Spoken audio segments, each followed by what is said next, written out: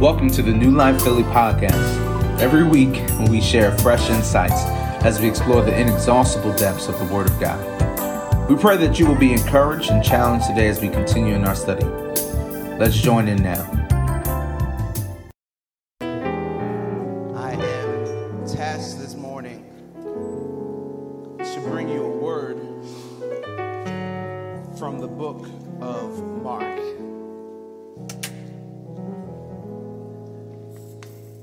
That's unexpected, right? Anybody know we're in Mark? We've been journeying through Mark, I would say almost for the better part of a year now, trying to understand a little bit more about this person named Jesus. Amen?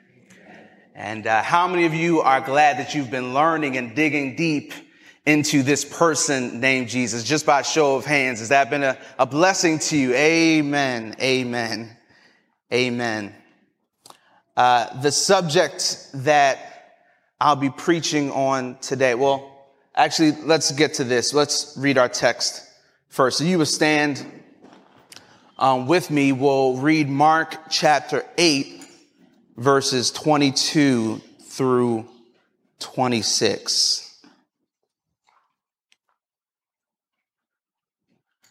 One, two, three, go. They came to Bethsaida, and some people brought a blind man and begged Jesus to touch him.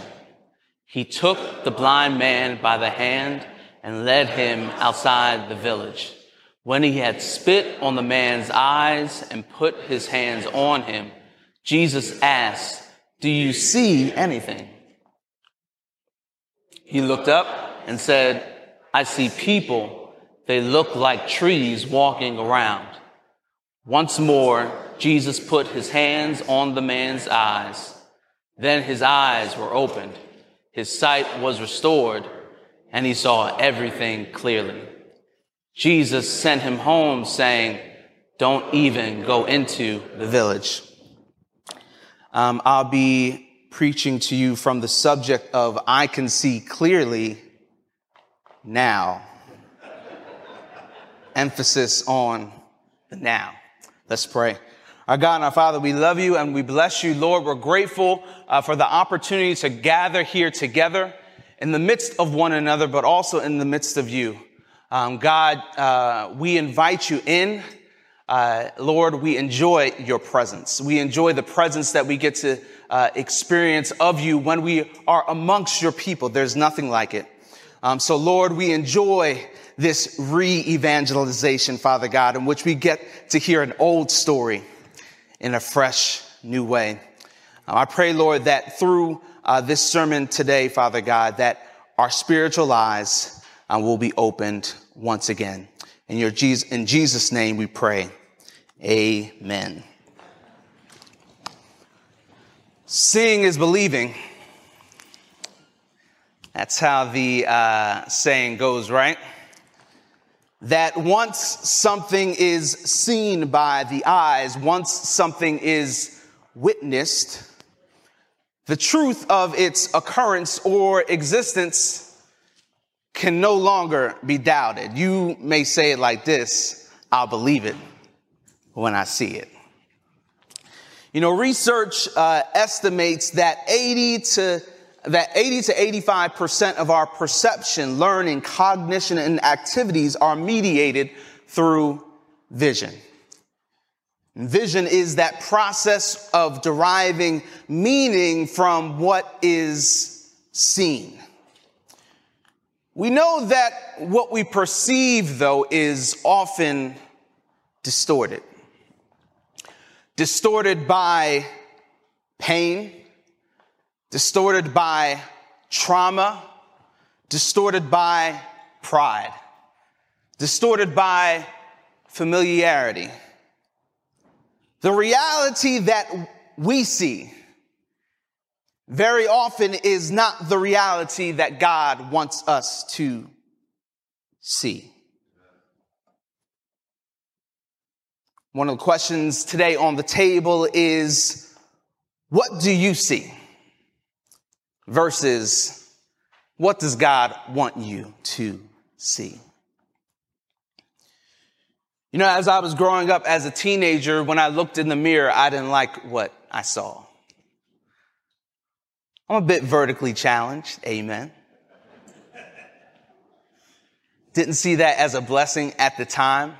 Loved football, played football from 5th grade all the way through my senior year in high school. I was a tremendous player, 5th grade through 8th grade. But then everybody started getting bigger, started getting faster. And I got a little bit bigger, but I didn't get much faster. There were some things that I saw about myself that I didn't like. And I didn't like what I saw. But Jesus wanted me to see a different reality. My identity in him in that moment was the thing that he was growing me towards. And while I still struggle with some of those insecurities and looking in the mirror, today, my understanding of who I am in Christ predominates. It subverts all the critiques, the little things that I might say about myself. What has frothed up to the top is Christ's view of me. What do you see versus what does God want you to see? The big idea, and I think it is the big idea of this text, is that in any given season, we are on a continuum of comprehension. We are continuing to struggle to perceive through the various distorted realities of life this ultimate reality and truth, that Jesus is Messiah. That's what I hope. If you don't leave with anything else today, I pray that your lenses, your corrective spiritual lenses, would be more accurate to see that everything in which you view life is perceived through that ultimate reality that Jesus is the Messiah. You know, we've been walking through this book of Mark, and there's a question at the end of chapter 4 that perfectly typifies and epitomizes it. It gives us the perfect understanding of what people are saying about Jesus. Mark chapter 4, verse 41, the disciples say, "Who is this, that even the winds and the waves obey him?" My. Been walking with Jesus for a few chapters now. They still don't yet understand. But what had Jesus demonstrated? He's healed on the Sabbath. He has shown contempt for the religious establishment. He's healed a woman with a years-long issue of blood. He commands the seas and the waves. He crosses man-made religious and cultural boundaries. He walks on water. Who is this?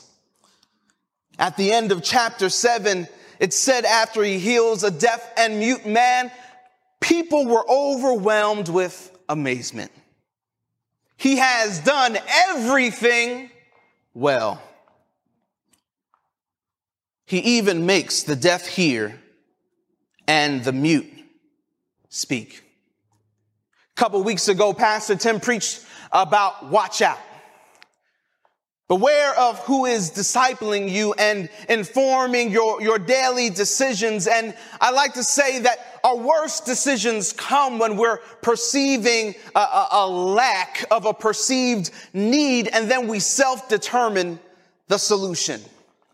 It's so interesting that after being with Jesus, when he multiplied a few loaves of bread and fish for 5,000, and then does the same thing for 4,000 folks, that the disciples in this very next segment say, what are we going to do? We only have one loaf of bread.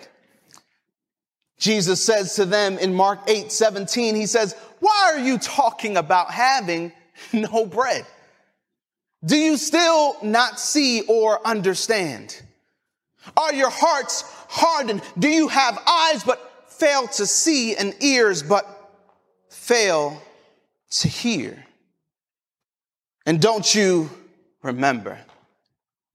Remember. Remember. Do you remember? Do you remember God's provision for your family? Do you remember when you look back over your life? Don't you remember how God was looking out for you, protecting you, keeping you, holding you? This is an echo of Jeremiah's utterance to the people of God centuries earlier. He said in Jeremiah 5, he said, hear this. He said to them, he said,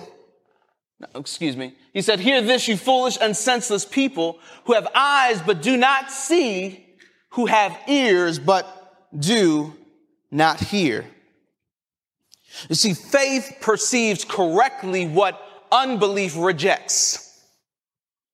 These disciples are not able to fully see. They are unable to fully hear. Why? Because of their unbelief. Their unbelief caps what they are able to see, understand, and perceive. Going back to Mark chapter 8, Jesus finally asks, he says to them, do you still not understand? Can you still not see, brothers and sisters of New Life? Because dare we not think down on these disciples for having walked with Jesus all this time and still not understanding the depth, the width, all of what he is. Because on a daily basis, we function as if Jesus is some kind of genie. Or we put Jesus on the shelf when we don't feel that we need him and take him off and rub him and hope and pray to God, Lord, now I need you. But every morning we should be waking up singing that song, Lord, I need you. Oh, I need you every hour. Not just in the times in which we perceive a need, but our perception should be that we always need God. In what ways can you still not see? The miraculous healings, the divine provision, and the radically restored, these are not just biblical stories. These are lived out realities in each of you, in each of your families. There are those of you sitting here today, and you've broken generational bonds of sin. There are those of you here today, and God has brought you from a place of need into a place of abundance. Can't you see? Won't you continue to see? We find ourselves here in the middle of this gospel. This story is the end of the first act, as you might say. Jesus is traveling with his disciples yet again to perform another miracle. And this miracle is just a little bit different than perhaps all the miracles that have come before, or maybe all the miracles that have come after, in that it comes in stages. Jesus does not heal, as you'll see in a moment, this man completely, immediately. Let's look at verse 22. They came to Bethsaida, and some people brought a blind man and begged Jesus to touch him. First thing I want to note is what's interesting about our translations is that they seem to define people by their affirmities, by their afflictions. I know some people are trying to get translators to look at things a little bit different. In fact, one of the more literal translations, the New American Standard Bible, before it was revised in 95, translated the man who was blind. Let's not look at people and define them by what they don't have. Let's dignify them enough that they are holy people before the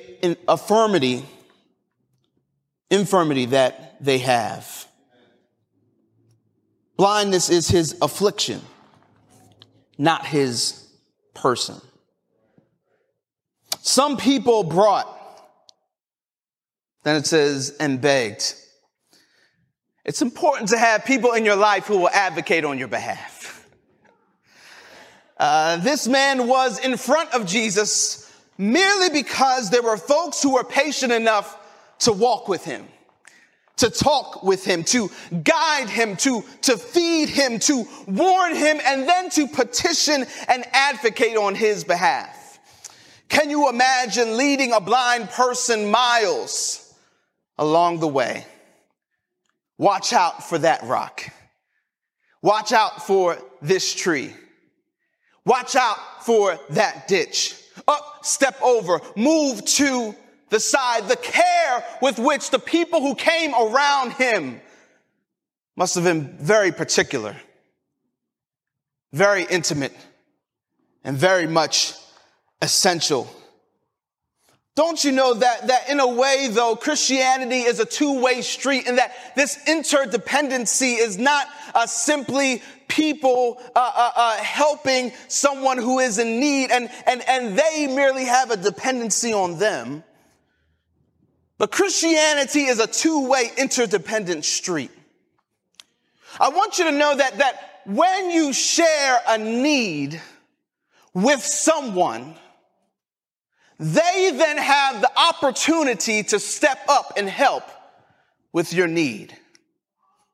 They are then able to develop character and maturity that moves them to be more in the image of Christ. In other words, by sharing your need, you have given them a gift of your need.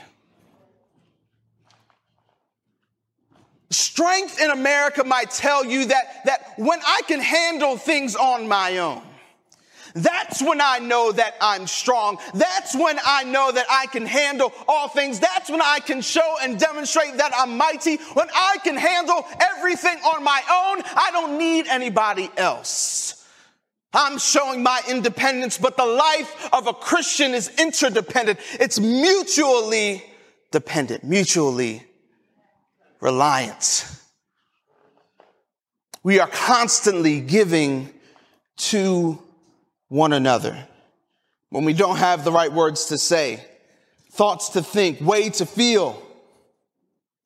Perhaps I have some friends, or perhaps I am the friend that's not going to back down, not going to back out. There's a song, and I had never heard of this band before. Don't judge me, okay? But the Hollies, who are in the Rock and Roll Hall of Fame, UK band. All right. They had a song called He's Not Heavy. He's My Brother. Let me put up the lyrics to that. It says, the road is long with many a winding turn that leads us to who knows where. Who knows where, but I'm strong enough to carry him. He ain't heavy. He's my brother. So on we go. His welfare is of my concern. No burden is he to bear. We'll get there. For I know he would not encumber me. He ain't heavy. He's my brother. If I'm laden at all, I'm laden with sadness that everyone's heart isn't filled with the gladness of love for one another. It's a long, long road from which there is no, we're on the way to there. Why not share? And the load doesn't weigh me down at all. He ain't heavy. He's my brother. New Life, won't we be a church where we can look at our brothers and sisters in their burdens, in their trials and afflictions, in their tribulation, say, you're not heavy. You're my brother. You're not heavy. You're my sister. These people beg Jesus to touch him, not heal him, but to touch him. Touch in the Old Testament was synonymous with God's power. Expressions such as God touches the earth and it melts. That God would touch the mountains and they would smoke, talking about his supreme power over the created order. In the Old Testament, touch meant to purify or to curse. There was a sense of moral purity, staying away from the things that weren't ritually or ceremonial clean. But Jesus betrays all that. Jesus betrays ritual and traditional and social boundaries in order to demonstrate his compassion. He's a personal Jesus. Aren't you glad that you have a personal Jesus? Look at verse 23. It says, he took the blind man by the hand and led him outside the village. And when he had spit on the man's eyes and put his hands on him, Jesus asked, do you see anything? He took him by the hand. Jesus is unafraid to touch this man who is blind. He's unafraid to put his hands on someone who's marginalized, who's perhaps been oppressed, someone who's in suffering. Who are the people that we're afraid to put our hands on? Who are the people that we're afraid to get in the dirty with? Sometimes it's family. Differences of ideologies and politics keep us from getting in the dirt. Keep us from ministering to family and to friends. Sometimes it's those who simply look different than us, talk different than us, dress differently than us, have different skin or a different gender or a different sexual orientation. Who is it that we're afraid to touch? Jesus is not afraid to touch. Rather, he's all the more willing to lay his hands on the man to bestow his compassion. It's interesting that the laying on of hands in the Old Testament was symbolic of consecrating something to God. But here in this new paradigm, in the new covenant, it's no longer man who is doing the consecrating to God. But God himself is laying on hands and he is consecrating himself. Jesus touches. Aren't you glad that it's not up to men or women about who gets in good with God, but God has taken his own divine initiative?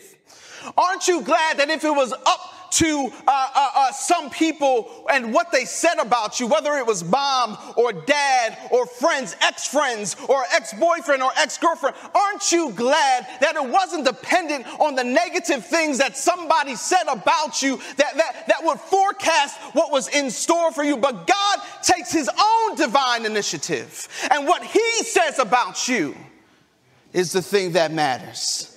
That's the thing that lasts. That's the thing that is good.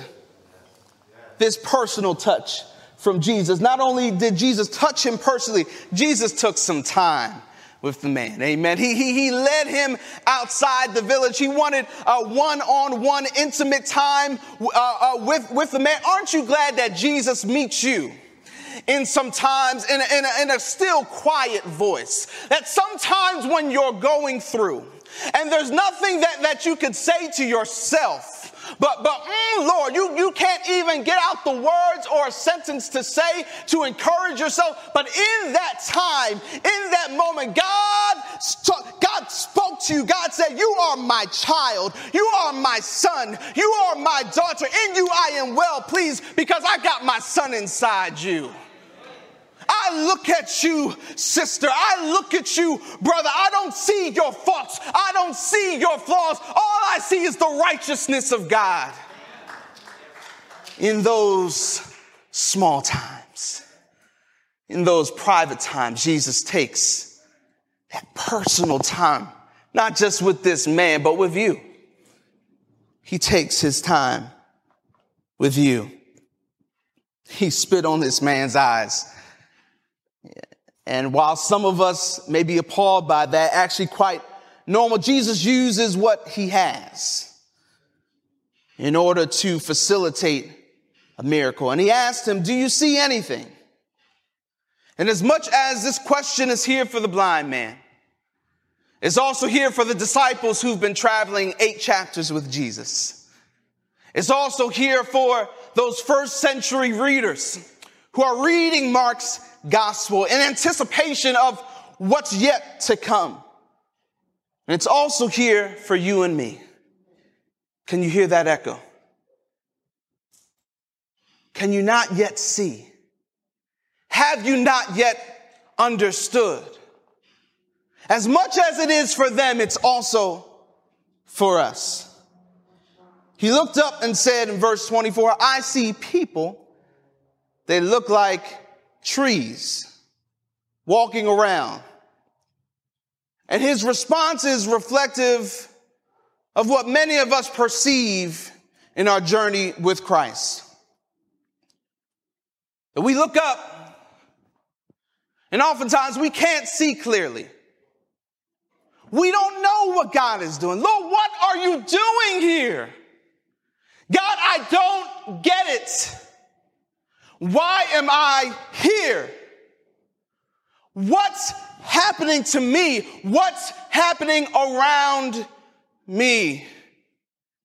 In almost 2 years of pandemics, with murder on the rise, opioid deaths on the rise, so many other things are going on all about us. Lord, I can't see clearly. What are you doing?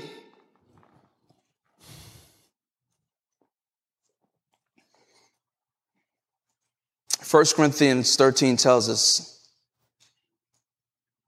that we see a reflection. That we only see what's dim. For now we see only a reflection as in a mirror. Don't forget about the second part of the verse.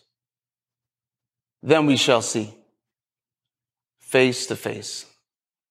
Now I know in part. Then I shall know fully, even as I am fully known. Today, New Life, I want you to make a declaration. I can see clearly now. I can see clearly now, and it may not be your reality. It may not be your experience right now. But you can make that declaration in faith. A faith that exceeds the reality of your right now. That your faith exceeds what you're able to grasp. Verse 25 says, once more Jesus put his hands on the man's eyes. Then his eyes were opened, his sight was restored, and he saw everything clearly. This man's sight was restored. You know, in verse 24, as he's reflecting upon his initial vision as having seen trees, now we are told that this man's sight is restored. In other words, probably this man had not been born blind. This man had some previous experiences in which he had seen things clearly. Isn't it a disruption that you can be on a cruise control spiritual life in which everything is going hunky-dory? You are smelling the roses. God is good all the time. God is good. And disruption comes your way. Trouble comes your way. Trial comes your way. What do you do when that happens? Are you someone who's lost hope that something which was lost now may never be restored? Have you lost hope that something that which you dare to dream is now not ever possible. Be like this man who's honest with Jesus about it. Jesus said, "Do you see anything?" He could have said, "Yes, thank you. I can see now." But he doesn't do that. He tells Jesus what he sees.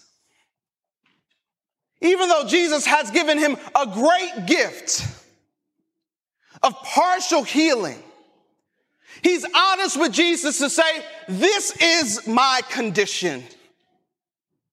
Don't gloss over the specificity of your condition. Don't gloss over, I'm doing okay.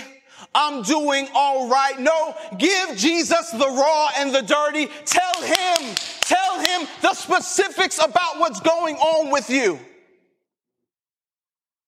Because then, when healing comes, you'll know it was him who did it. When you're specific about your prayers, when you're specific about your reality, when you're specific about the things that you're going through, when those things and you come to the end of yourself, and when healing has come, you know it was Jesus who has done a mighty work. You know it was Jesus who through something supernatural moved mountains. Faith does that kind of thing. There's this law of diminishing returns. It's a law in economics. And it says this, if we can put it up. The law of diminishing returns is a theory in economics that predicts that after some optimal level of capacity is reached, adding an additional factor of production will actually result in smaller increases in output. In other words, you can have something going on and on, producing the same thing. But one hiccup, one extra added level of stress, one thing that goes unaddressed can then turn into diminishing returns, diminishing output. And I will wage to say that in life, in Christian life, we are always at risk and exposed to the possibility of diminishing returns.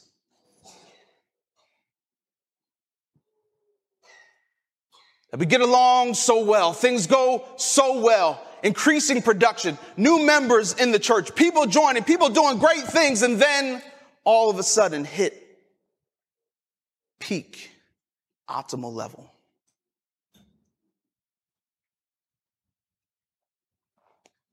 There's going to be some things we're going to have to do at New Life Church to address diminishing returns. And I think we're doing some of those things. Having hard conversations about cross generations and how we reach young people and changing those things. Having hard conversations about race when people in our congregation have totally polarized views of politics. Can we be real about it? But there's one thing, brothers and sisters, that's clear. When we read the book of Mark and we're coming through all these different chapters and we see Jesus in Jewish region and Gentile region and we see him healing and we see him conversing and we see him teaching and we see him raising people from the dead, there's one thing that we can conclude. Have you not seen it? Have you not heard? Do you not understand that the lens through which I view the world, if I view it through the world of Jesus is the Messiah, that he's come to restore all things to himself. If I look at my world through those lenses, through those glasses, everything changes.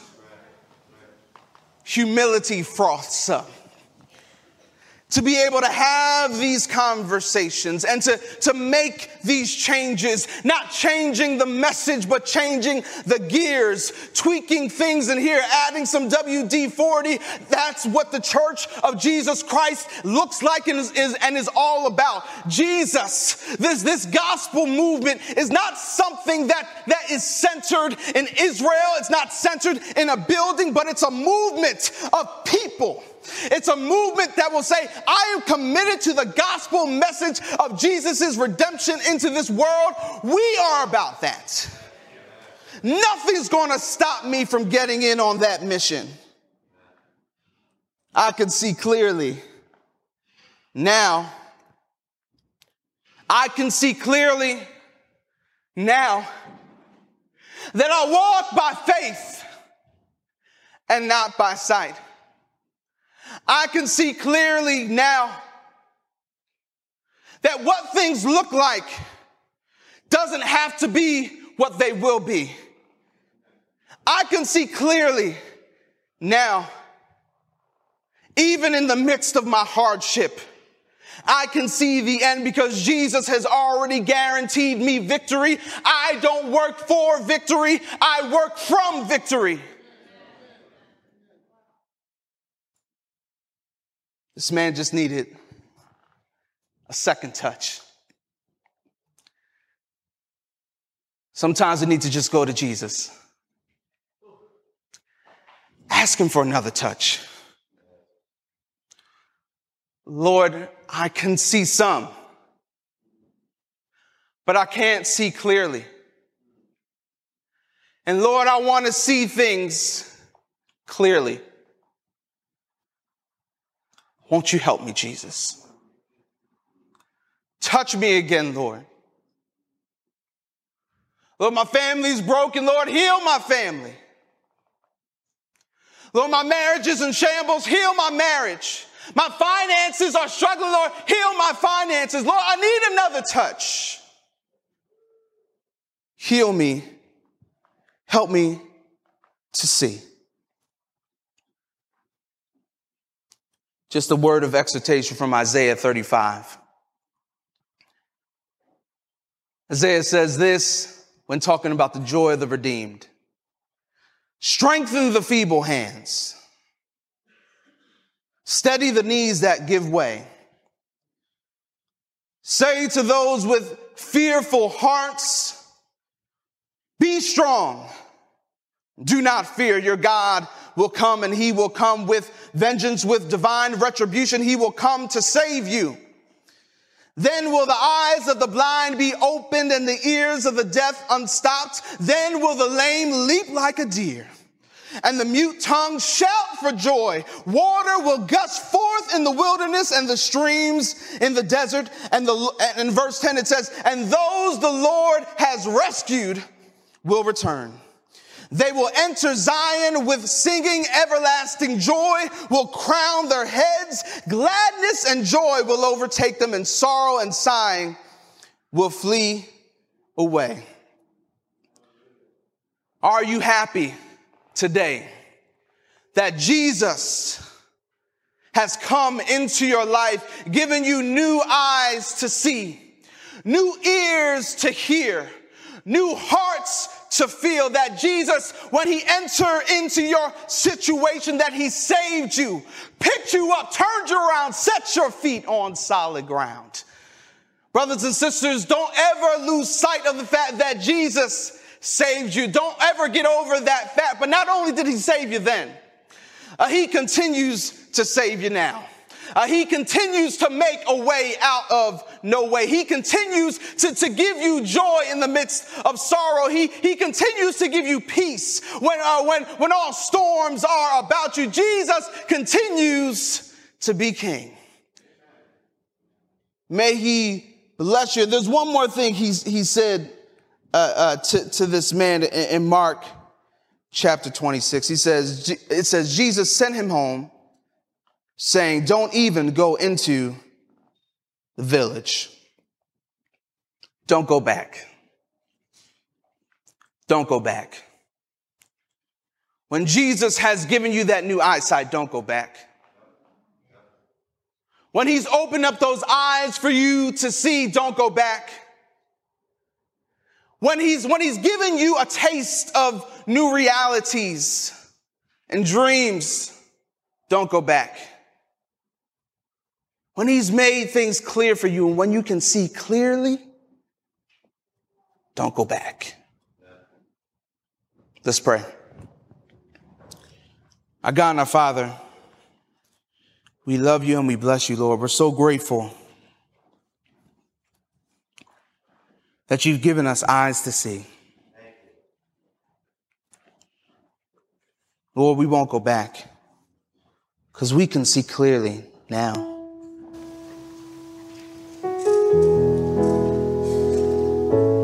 Now we can see. Sometimes that's a reality and sometimes it's a declaration. But Lord, we live along that spectrum, on that continuum. But it's not our own wisdom that upholds us.